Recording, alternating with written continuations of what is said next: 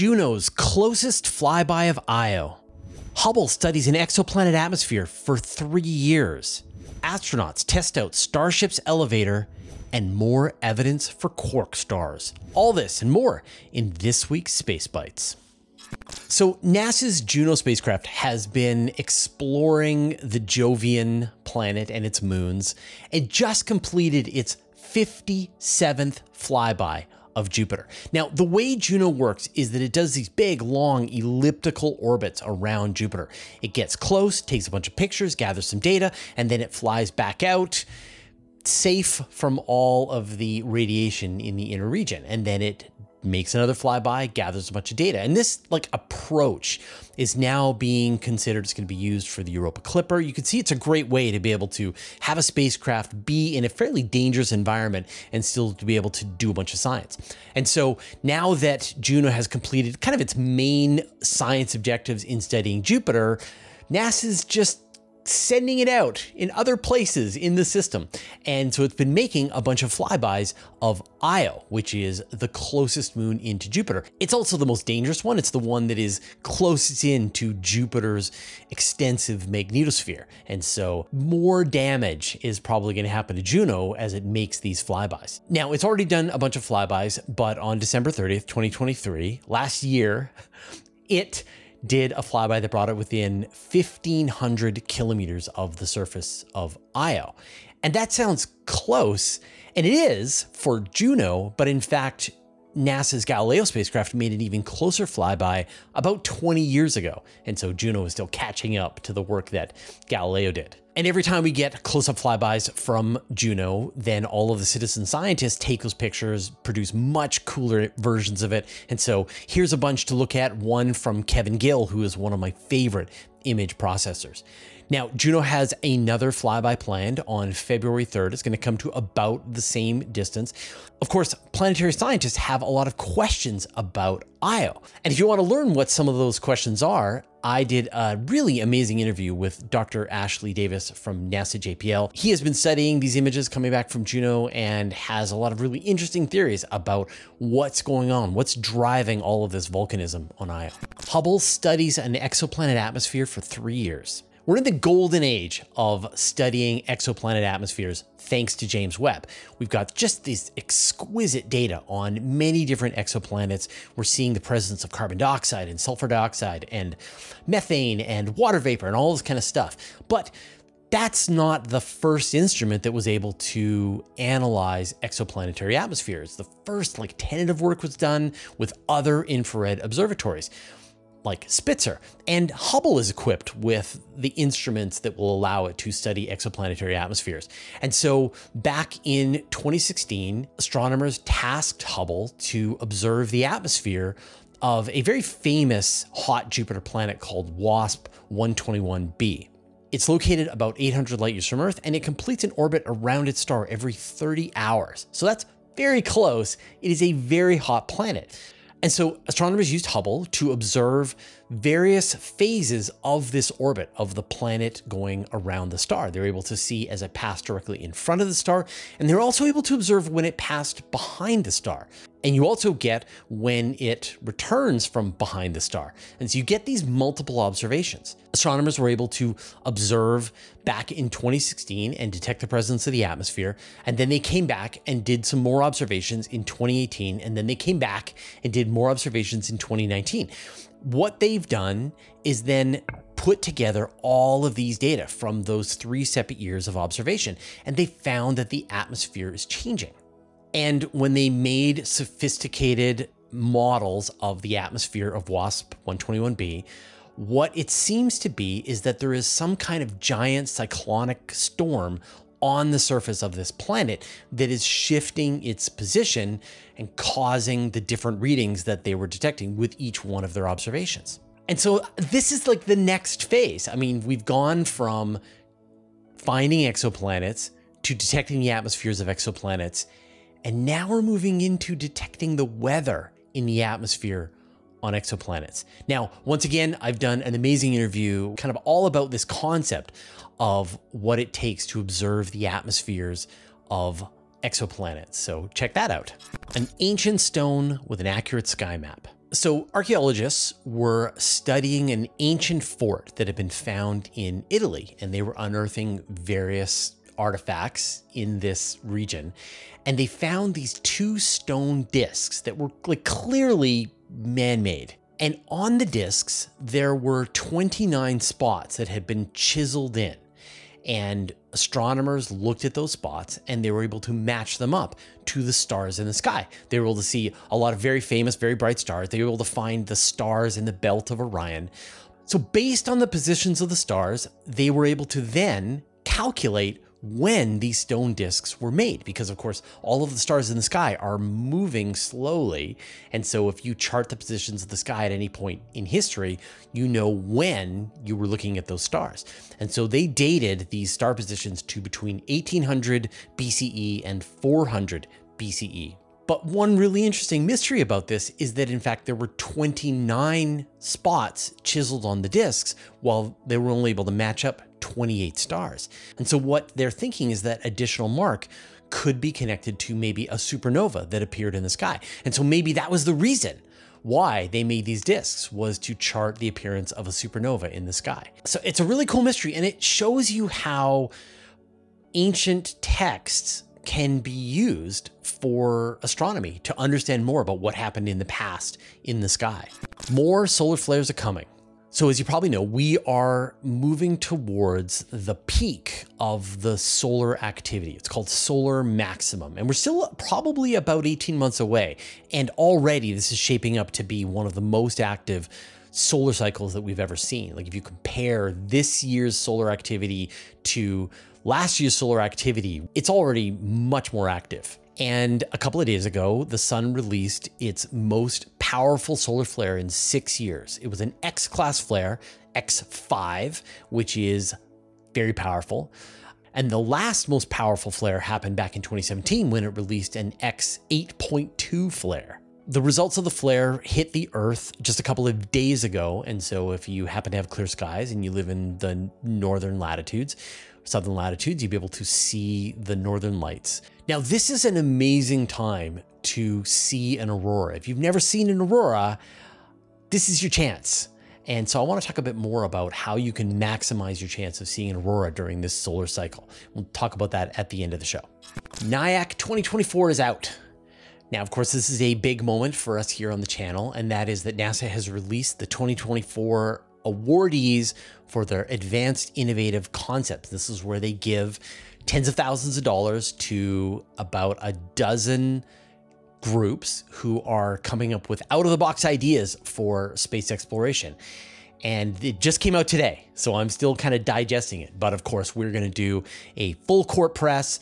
We're going to cover all of the interesting ideas. I'm going to try to interview as many people as possible. We're going to release a video where we give you more information about it, so stay tuned for that. Every week, we do a vote on our channel where we ask you to tell us what you thought was the best space news story of the week. And 2 weeks ago, the top vote was the possibility of black holes inside stars, which just slightly beat out the cat video Tight Beam from Space. And like, I get it, it's cool. I disagree, but thank you everybody for voting. Now, we will post the vote shortly after we release this video. And so if you want, you can go to the community tab, give your vote, or just as you're scrolling on YouTube, you should see the vote show up. Give us a quick vote.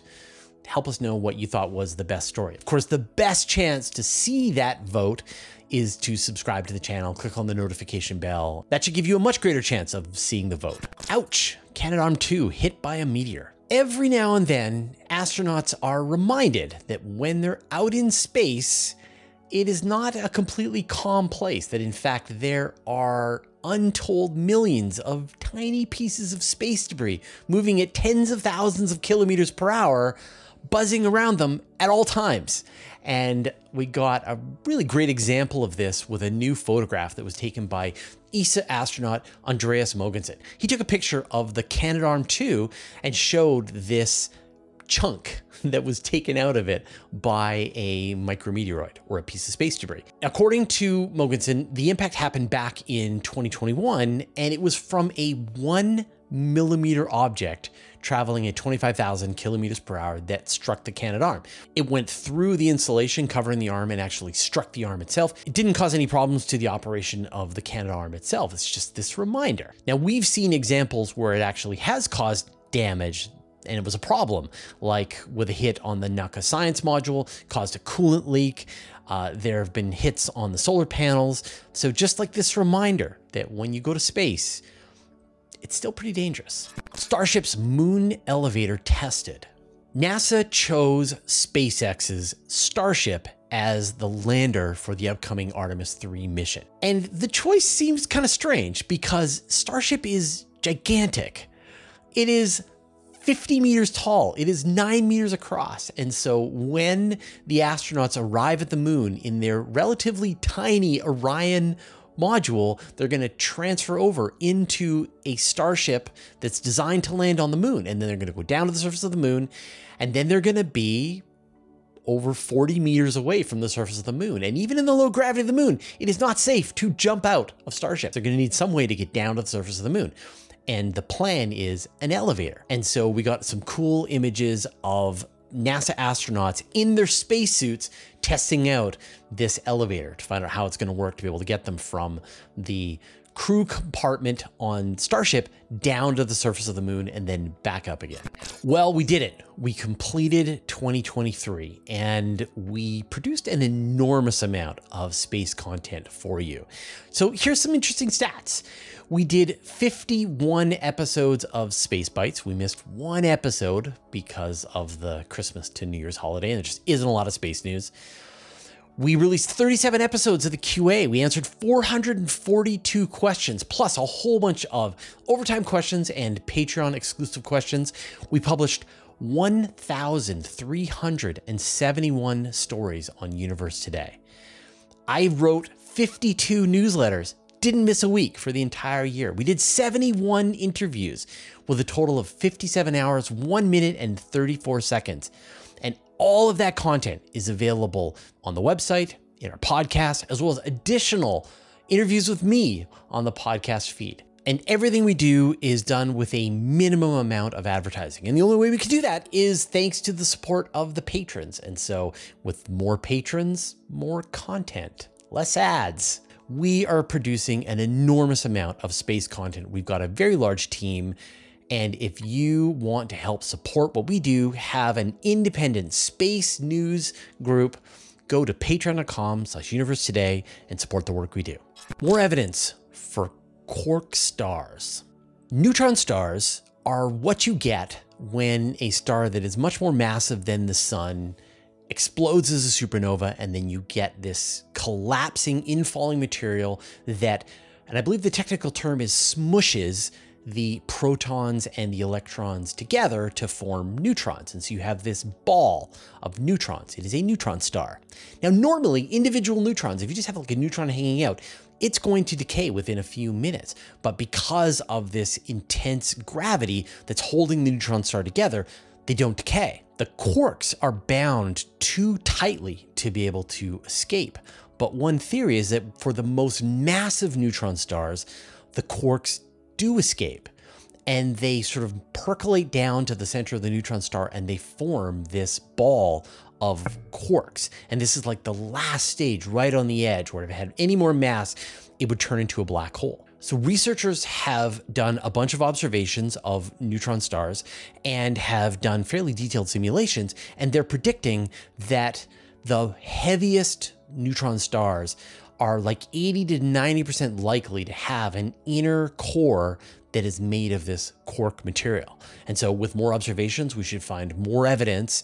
And it might very well be that there are stars that are right at the edge between neutron star and black hole that are made with an enormous amount of quarks. It's like a super exotic form of matter before you get a black hole. Finally, we've got a couple of really cool images for you to look at. The first is called the Running Chicken Nebula. I don't see it, but maybe you do. Now, this image was taken by the European Southern Observatory's Very Large Telescope, which is one of the largest telescopes in the world. The region is gigantic. It's about 25 times the size of the full moon. And so in order to be able to image the full complex, they had to take a ton of separate images and then stitch them all together into this gigantic mosaic. And so the underlying image is monstrous. It is 1.5 billion pixels. And the final image, if you want to download the full resolution, it's a 1.5 gigabit image. Like, who has a monitor that is that big? I don't know. Now, in this image, you're seeing all kinds of things that you would see in a star-forming region. You're seeing clouds of nebulosity. You're seeing emission nebula. You're seeing reflection nebula. And you're seeing Bok globules, which are regions of like dark gas and dust that resist the radiation that's coming from all these newly forming stars. So it's a beautiful image. And that full resolution, you could just be looking around from area to area for hours. But again, warning, it's gigantic.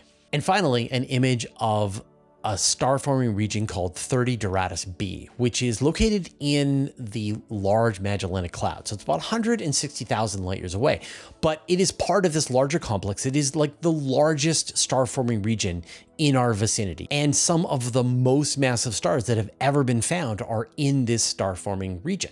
It's believed to be about 8 to 10 million years old, which means that it's still fairly young, and a lot of the most massive stars, the ones that die within just a couple of million years, they've already died, detonated as supernova, polluted the region with heavier elements that will then go on to form the next generations of stars.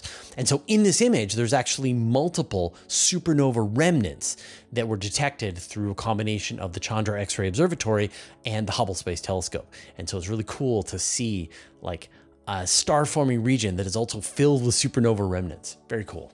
Now I'm going to talk some more about how to maximize your chances of seeing an aurora, but first I'd like to thank our patrons. Thanks to Hey Twyla, Dougie Stewart, Stephen Krasaki, David Richards, Mark Anstis, Joel Yancey, Antonio Lofilara, Dustin Cable, Vlad Shiplin, Modso, George, David Giltonet, Andrew M. Gross, Jeremy Mattern, Josh Schultz, Jordan Young, who support us at the Master of the Universe level, and all of our other supporters on Patreon. So for some of you, you have seen a bright aurora, and you know exactly what I'm talking about. And for the rest of you, you've never seen this, and you should. So when you get this heightened solar activity, you get these coronal mass ejections, these flares that are coming off the sun, they're interacting with the Earth's magnetosphere, and you get these auroras in the sky. And during the heightened solar activity, they can happen every couple of days sometimes. And the strength of the storms create much stronger aurora activity. And now astronomers have gotten very good at predicting when and where the flare activity on the sun is going to turn into auroras here on Earth. And so normally you want to be really close to the poles. You want to be living in Iceland or Alaska or Antarctica to be able to see the auroras. But under these larger storms, you can get aurora activity that is shifting really far away from the poles. So for example, you could see auroras in the middle of Europe. You could see it in the middle of the US. You could see it in southern Australia. Much higher chance. But you have to be organized. And so you have to get some kind of aurora alert app on your phone or follow the NOAA's aurora alerts. I don't have an aurora alert recommendation, but there's plenty on various app stores. And then when you get an alert of a really intense geomagnetic storm, you got to see if there's going to be some aurora activity in your area. And then you have to go to a place that is dark, away from city lights, that gives you a view towards your closest pole. And then bring a camera, do some long exposure photography. But if you're lucky, you won't need any of that the sky will erupt with green glows and flares and flickering curtains of, it's amazing. It's amazing. And when you see it, you just can't get out of your head and you want to see it some more. I'm going to share some aurora time lapses that I took, that I saw, and like, it just doesn't compare to what I actually saw. But this should give you an idea of just like what I saw here at my home in southern Canada. And of course, if you really want to get a chance to see it, book a trip to a place like Alaska or Iceland or Antarctica, and you should get a shot at being able to see an aurora. All right, we'll see you next week.